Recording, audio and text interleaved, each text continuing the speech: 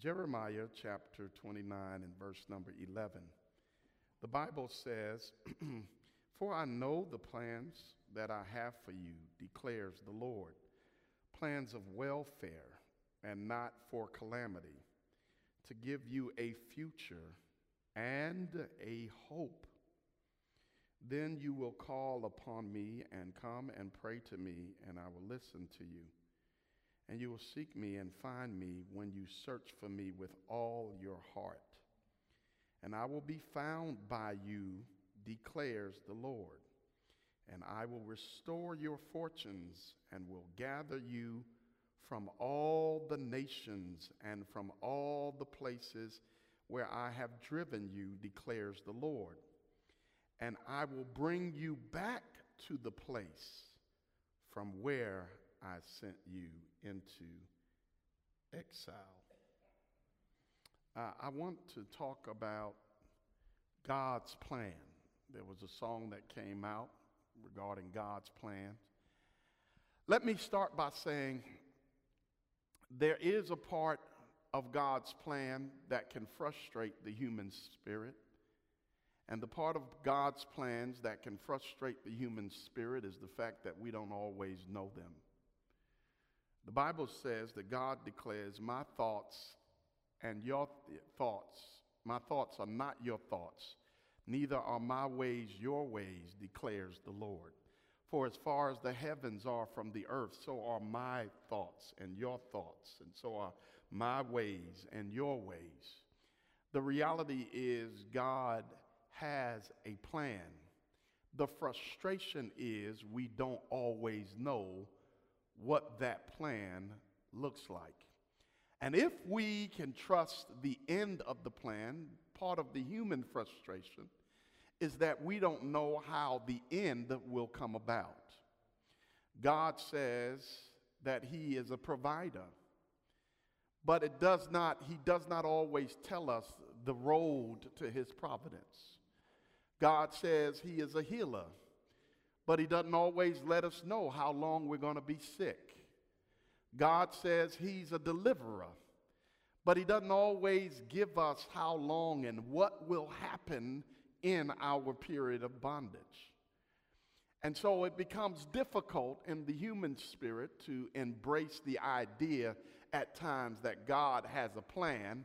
It isn't that we don't understand that God has a plan. It isn't that we don't know that he has a plan. What frustrates the human spirit at times is that we don't always know what that plan looks like. And I guess this will fall under the sovereignty of God. So this will be a two-part series under the sovereignty of God. We don't always know. And guess what? God does not have to tell us what his plan is. He does not have to tell us. At times, God will leave us in a place of ignorance and a place of uncertainty and give us give us the option of trusting his character when we can't see the unfolding of his plan. And here in this text, very familiar text, I know the plans I have for you. And it's amazing what we've done with Scripture at times. What we've done with Scripture at times is we'll take Scripture and immediately apply it to us. And sometimes we disregard what it meant to the people who were directly being spoken to. And when you do that, sometimes you can take your own context, put it with that Scripture, and it really doesn't fit because the original context is what helps bring clarity to the original text. And so we need to understand the original context. And the original context was that the people of God, the children of Israel, were in bondage. They were in a fix again. They were in captivity. Not only was it a shelter in place, but it was a land in place. They were exiles in Babylonian captivity. And God let them know through the prophet Jeremiah that this was not anything that was by happenstance. God let them know that God sent them into exile. And let me tell you something, how man explains things and how God explains things are two totally different things. When you don't know God, you will call it, they would call it that Babylon would say, we conquered Israel. But those who know God would hear from God that God is saying, I'm sending you into exile. The reality is, it doesn't matter who labels it. What God says it is what it is. Even when Jesus stood before Pilate, Pilate had one rendition of what was going on, and Jesus had another rendition of what was going on. Pilate's rendition was when he said, don't you know I have the power to release you? This is what Jesus says. Jesus says, you don't have any power but the power my Father gives. And not only that, no man takes my life, I lay it down. It all depends on who's telling the narrative. But when God tells the narrative, we see that God is in control, even of this moment for the children of Israel. Here they were in Babylonian captivity, and God had sent them into exile. God had released them into exile, and they were, Jerusalem had been taken, and there was a letter sent. And it is clearly said in verse number 4, thus saith the Lord of hosts, the God of Israel, to all the exiles whom I have sent into exile from Jerusalem to Babylon. When you don't know God, you'll call it something else. But when you know God, you know even the most uncomfortable things are not outside of his control. God allowed the present crisis. Those who don't know it, don't know God, may say it was formulated in a lab, or it was because of where it started. It was because of a bat. At the end of the day, there's nothing that happens within the realm of humanity, number one, that God doesn't know about, and number two, that God doesn't allow. The Bible says that God makes it clear through Jeremiah that they were sent into exile. Now, there are some principles in this text that will bless you and I in this time period. It will bless you and I in this season. And this is why I felt moved to rehearse this text again. Look at what the Bible says in verse number 5 of Jeremiah 29. The Bible says that through Jeremiah, God tells his people while they were in an uncomfortable situation, while they were in exile, while they were not where they wanted to be, while things were not the way they used to be, he tells them to build houses and live in them and plant gardens and eat their produce. See, just because you're in an uncomfortable situation does not mean you can't be productive. God is saying you need to be productive in that uncomfortable situation. Yes, it's not Jerusalem. Yes, no, it's not Jerusalem. No, it's not where you were. No, you don't have the liberties you had. No, it isn't. Yes, it's more constricting and more confining. But God is saying in your uncomfortable situation, be productive. Build houses. In other words, do something that will count beyond the situation. And I'm telling you today, those of you who are watching right now, okay, we spent time making TikTok videos. That's good. We spent time dancing and playing games. Now it's time, while you have this time in your uncomfortable moment, you and I should be being productive. We should be building things. Building what? Now, well, here the text says houses. Well, now is the time to build relationships that you didn't have time to invest in. Build relationships. Not only that, now is the time to plant garden. Now is the time to sow some seeds, because what'll happen is if you sow in your discomfort, if you sow in your bondage, you'll reap in your liberty.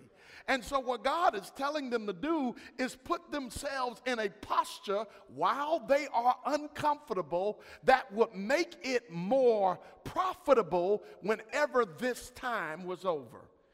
In other words, settle down. Settle down. I know we're antsy. God knows I am. We're ready for things to be different, and we're making plans for things to be different. But God will make a way to where you can build in a storm. As a matter of fact, Mountain View, I need to tell you this, that right now you may not notice it because the camera hasn't panned this building, but during this time, renovations took place. It would have been a grave inconvenience for these renovations to happen had we still been assembling here. But God took our period of discomfort and we built something. We renovated something. Even our own sister Melva Todd. Being uncomfortable does not mean you have to be unproductive. She got her kidney. It didn't happen when she was free to come and worship here. It happened during a shelter-in-place kind of discomfort and uncomfortable crisis. So God is saying to us through this text, be productive. Do something that counts beyond it. And I'm not saying don't have fun. Neither, I'm not, God knows we need to do some things to entertain our minds. But all of that stuff you said that you would do if you only had the time, when things were the former normal, all of those things that you said you would commit to, it's amazing the things we want to do when we can't and the things we won't do when we can. Be productive. I've heard people say I would study more if I had time. God has given you time. I heard people say I would call people more if I had time. God has given you time. Write a song, pray with somebody, sharpen your skills, sharpen your ability, pick up a healthy hobby, do something productive in this season. He says, build houses, live in them, plant gardens, and eat their produce. This is not a new thing. In Genesis chapter 46, 1 through 3, and I want to read that. Genesis chapter 46, verses 1, 2, and 3. And if you are following in your Bibles, the Bible says in Genesis 46, 1, 2, and 3, so Israel set out with all that he had and came to Beersheba and offered sacrifices to the God of his father Isaac. And God spoke to Israel in visions of the night and said, Jacob, Jacob. And he said, here I am. And he said, I am God, the God of your father. Do not be afraid to go down to Egypt, for I will make you a great nation there. Do not be afraid to go down into Egypt. I will make you a great nation there. Now, what's interesting is they went down in greatness, but they ended up in slavery. Egypt didn't stay comfortable. Egypt became an uncomfortable situation for them. They went down while Joseph was the prince of Egypt. They went down knowing that Joseph would take care of them, and then they multiplied there. They multiplied, and the Bible says in Exodus chapter 1, verses 8, that there arose a king that knew not Joseph. In essence, Egypt's temperature changed. But God's promise stayed the same. And God's promise was, don't be afraid to go down there because I'm going to make you great. And at the point where they became slaves, it may have looked like God was reneging on his promise. But I'm here to tell you that you are not made great in the womb of greatness. You're made great in the womb of disparity. You're not made great in freedom. You're made great in confinement. As a matter of fact, everything that becomes great out of sight. Plants and seed becomes great under the soil where you can't see. A caterpillar becomes great in a cocoon that you can't see.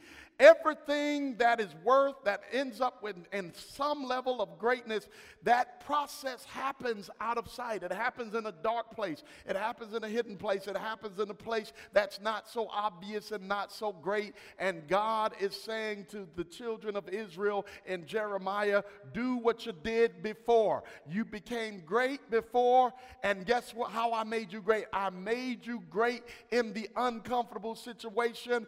And how did they become great in the uncomfortable situation? They were productive. The reason why Pharaoh went after the Israelites so much is because they were such great contributors to the Egyptian economy that he was losing. The economy was about to go upside down and belly up because the children of Israel were leaving. They became great there, being slaves for other people. And God is telling them again, hey, you're going to be, this is uncomfortable, but be productive.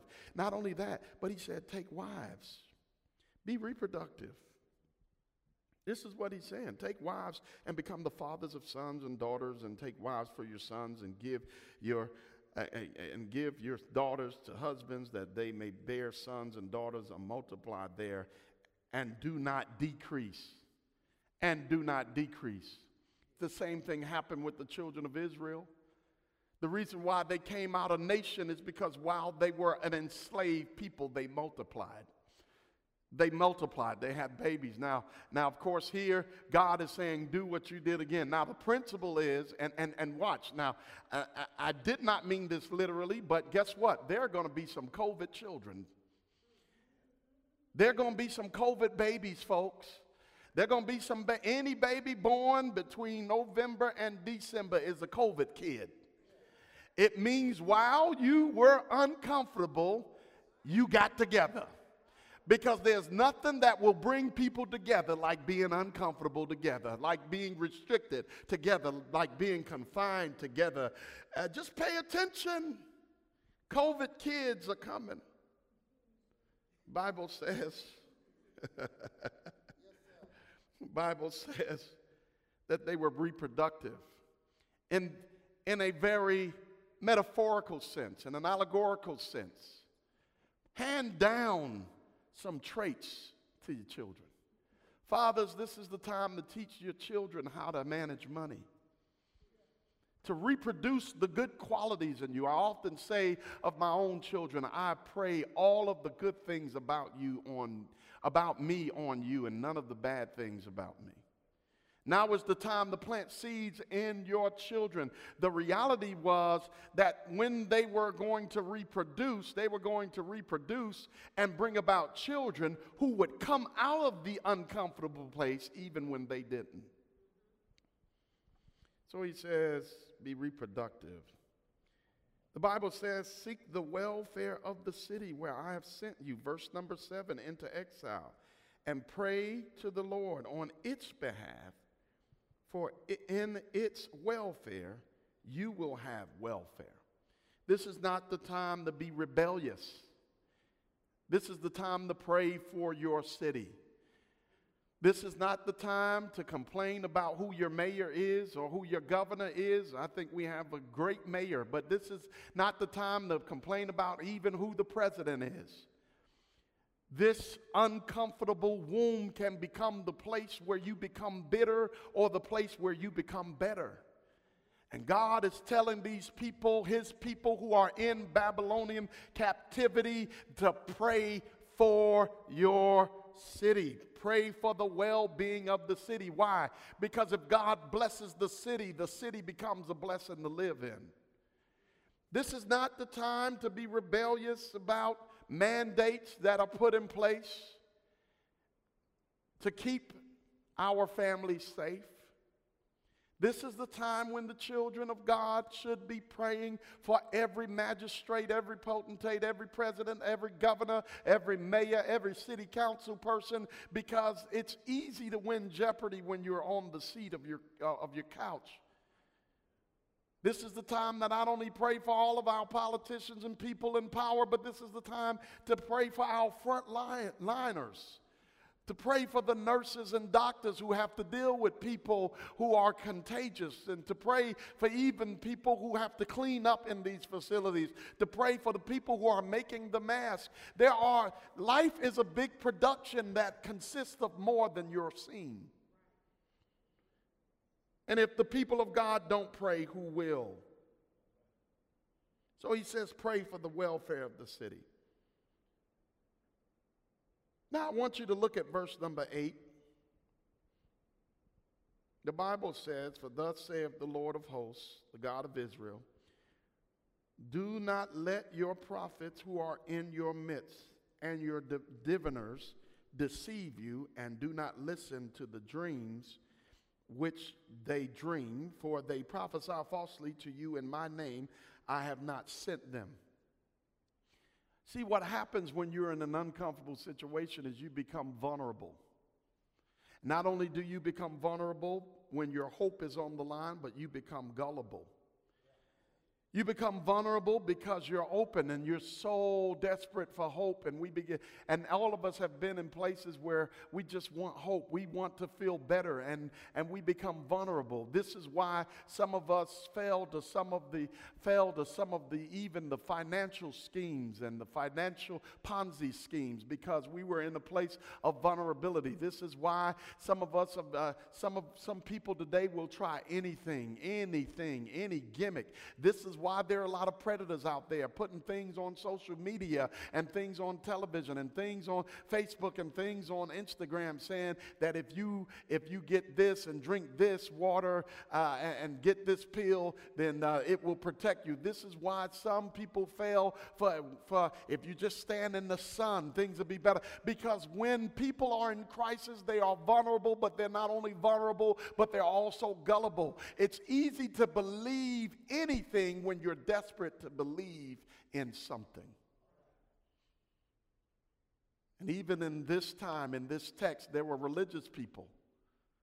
There were prophets, false prophets, who were basically telling them things that gave them false hope.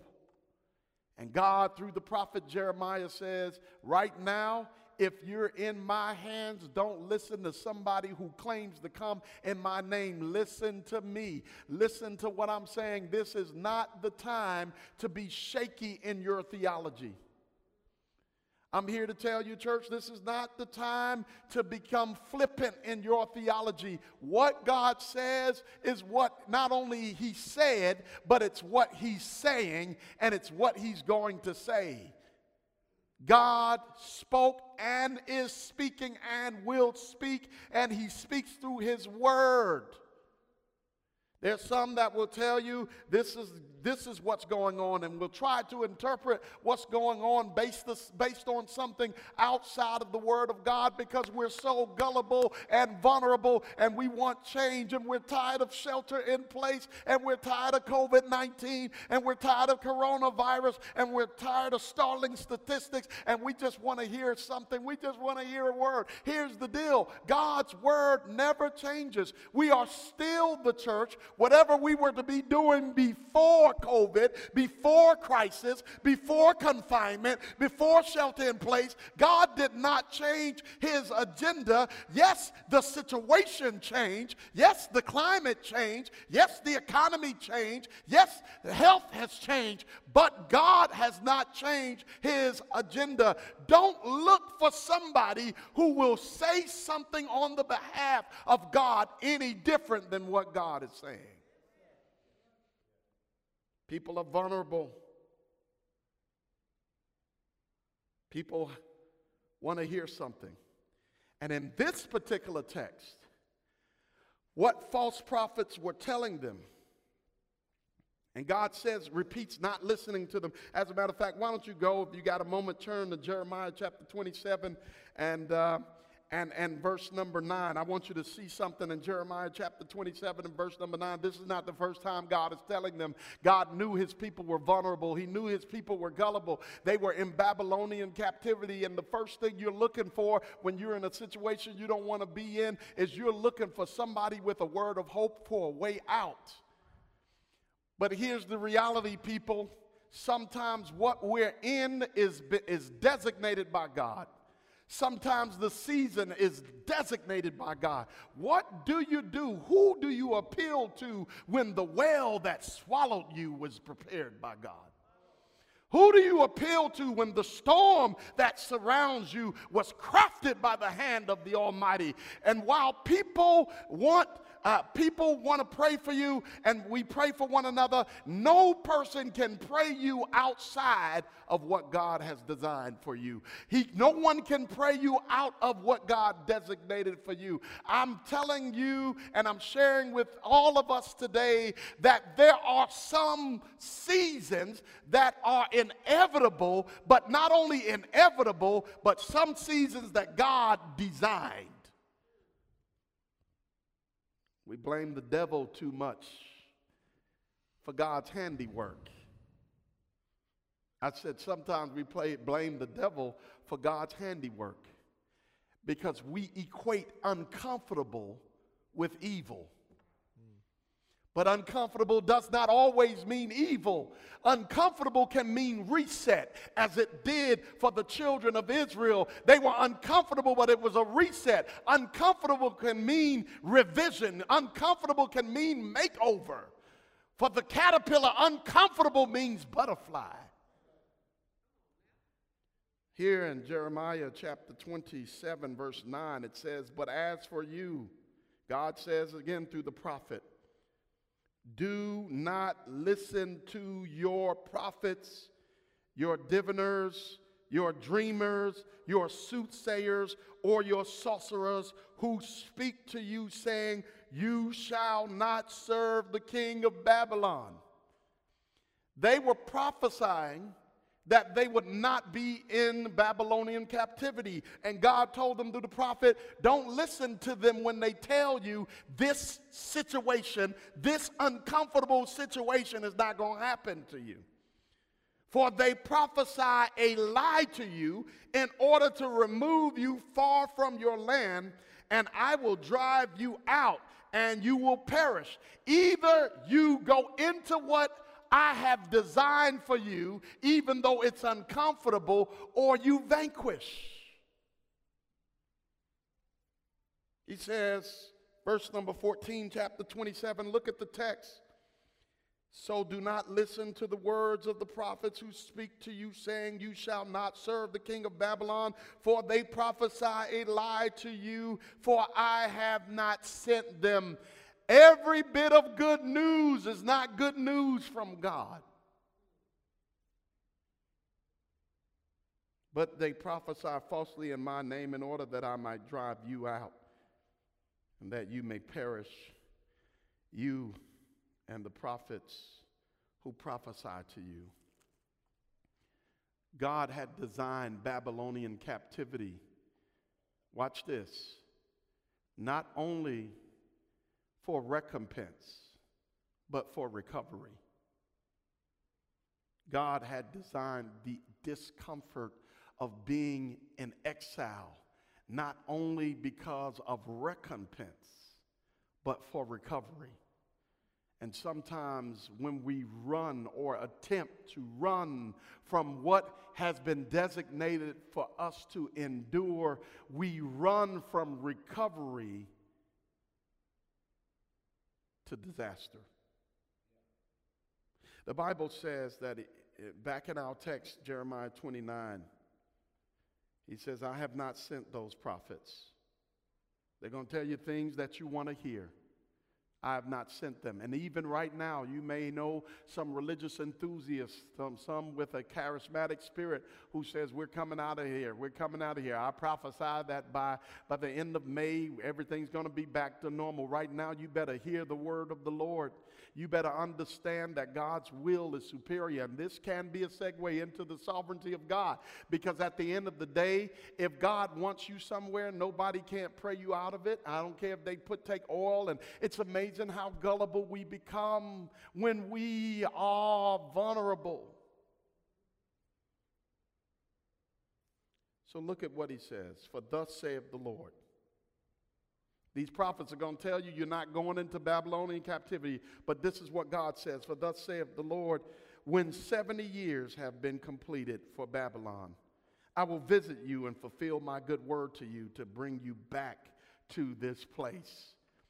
When 70 years, you'll come back here. Mountain View, I know we want to be here. We want to be gathered together. But 7 is a number of completion. 7 is a number of totality. 7 is a number of things being done, things being finished. And of course, for them it was a literal 7 years. But but 70 can represent anything that God considers complete. We're going to come back together again when God says so. When God completes what he is doing. Not before, not after. Not before because of people who wish you well. Not before because of people who pray. There are some lessons we are to learn. There are some recovery we're supposed to have while in our uncomfortable place. There are some relationships that need to be restored in this uncomfortable place. And God is telling them, don't listen to your false prophets. I'm going to tell you how long you're going to be there. You're going to be there 70 years. After 70 years is finished, after I finish doing what I'm doing, after your designated time to be in your uncomfortable place is finished, I will come and visit you and fulfill my good word to you to bring you back. God didn't say I'm going to go away and leave you alone, but he was saying regarding what you've been asking about, I will visit what you've been asking about after 70 years. In other words, prayer can't manipulate God outside of his own will. God will do what he wants to do even in spite of our prayers. Somebody said, then why pray? We pray because we don't know what God's will is. We pray so that he can prepare us for God's will. We pray to let him know our desires. Let me tell you something. Prayer is not for God. It's for us. He says after 70 years. What? 70 years? What? An entire 70 years? You mean I got time to build houses? I got time to plant a garden? 70 years?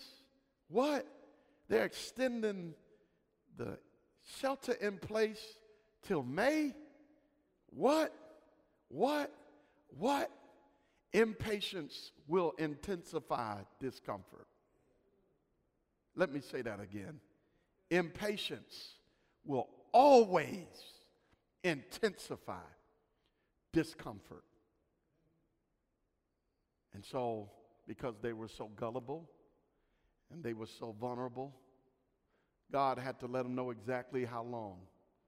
In spite of what the prophets say, in spite of what well-wishers say, in spite of what these false prophets declare, verse 11, he says, in spite of all of that, I know the plans I have for you.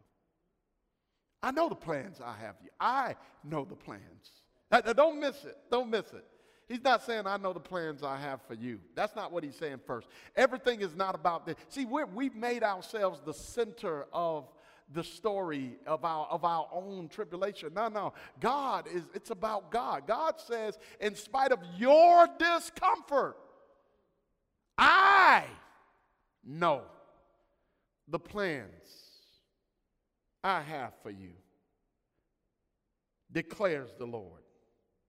Now, it doesn't feel like it, but the plans involve your well-being, and it doesn't look like it, but they involve no calamity. So what was God saying if he's saying, I know the plans I have for you? Now watch this. He wasn't saying, I know the plans I have for you after you come out. That's not what he said.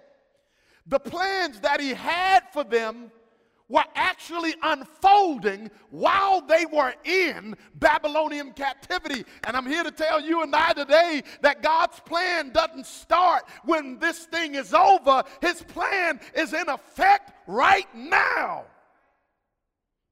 He's working his plan out, even in the middle of discomfort. Some of us are praying more than we've ever prayed. That was the plan. Some of us are talking more than we've ever talked. That was the plan. Some of us have stopped taking selfies and started taking pictures of our own loved ones. That was the plan. Some of us are learning how to manage our money better. That was the plan. It wasn't going to be just some miraculous uprising of welfare. No. These people were going to learn how to build their own houses. They were going to practice planting gardens. They were going to have families. They were going to build themselves right in the middle of the ones who were oppressing them. God says, I know the plans I have for you. Many read this text and we assume that the plans have to do with when they come out. No. God's plan is now. God's plan is now. He says to give you a future and a hope. That future involves building. See, whatever you do in practice, you do in the game, right? Practice is for the game. You don't practice if there's no game. You don't rehearse if there's nowhere to sing. Rehearsal is for the performance. Practice is for the game. You don't acquire the qualities you need in the game at the game. You acquire the qualities you need in the game at the practice. You acquire the skills you need for the performance at the rehearsal. And God was putting them in place so that they can practice and they can rehearse the greatness that they would, watch this, not that they would receive when they got out, but they will have coming out, which means right now. He says, then you will call upon me and come and pray to me, and I will listen to you. And you will seek me and find me when you search for me with all your heart.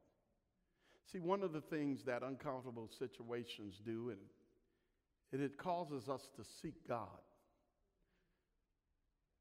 Sometimes life can be filled with so much clutter that you stop seeking God. You're seeking for a school to attend. You're seeking for a better job. Life's clutter will divide our search. But at the end of the day, discomfort, uncomfortable situations and crises will give us a fresh appetite to seek God. To seek God even about things that have to do with our lives, our career, our families, our relationships. He says, and I will be found by you, declares the Lord, and I will restore your fortunes and will gather you from all the nations and from all the places where I have driven you, declares the Lord, and I will bring you back to the place where I sent you into exile. What was the place? Jerusalem. Jerusalem. Jerusalem. Salem, otherwise known as Shalom. Shalom, the Hebrew word for peace. He says, I'm going to bring you back to a place of peace, to the city of peace. There are things we take for granted before Babylon, that you won't take for granted anymore. There are things you looked over before Babylon that you won't look over again. And at the end of the day, remember, God redefines when we are confined. Coming out, we will not look the same. So what do? We're talking about the sovereignty of God next week. A segue to that is number one, accept the situation. Hope but don't predict. I know that sounds crazy, but hope. Have hope, but don't predict. Because when you start predicting, you start building your hope on your prediction instead of building your hope on God's will.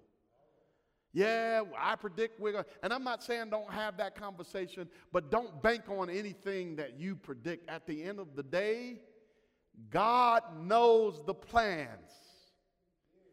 They were in exile for 70 years, which means that perhaps there were some people who were seniors who went into exile that wouldn't come out. Are you understanding? 70 years is a lifetime, which means that there were those who went into exile who wouldn't come out, and it also meant that there would be those who would be born in exile that would come out of it. God's plan is bigger than our personal agenda, and we have to trust God's plan. Even when trusting God's plan is terribly, horrifically uncomfortable. God bless you. I pray that this helps somebody. And remember that when God says it's time, it's time. And I hope this was not morbid, and I hope this didn't bring morbidity to your spirit. It should bring victory to your spirit. Because in the meantime, God will keep you. He will keep you in the midst of whatever uncomfortable situation you're in. And when He says it's time, it will happen. If you're not saved, I can't think of a better time to be saved than today. There's a thing called the fullness of time.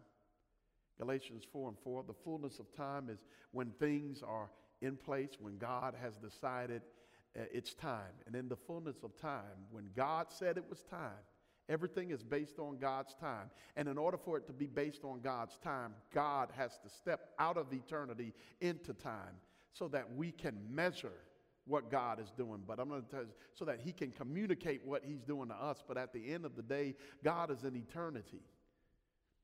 And so He steps into time to benefit us, and in the fullness of time, God sent forth His Son, born of a woman made under the law, to redeem those who are under the law so that we all might receive the adoption of sons. And I'm here to tell you that God waited till the time was right to even send Jesus. That Jesus waited till the time was right for Him to be crucified. How do you know? There were other times in John chapter 8 and in John chapter 10 when they tried to kill Him prematurely, but they couldn't kill Him prematurely because He was waiting for the right time. And when the time came for Him to give His life, when they came for Him, He didn't disappear. He didn't flee. He didn't vanish through Him. They said, "Are you the one?" And He says, "I am He." And He allowed Himself to be taken.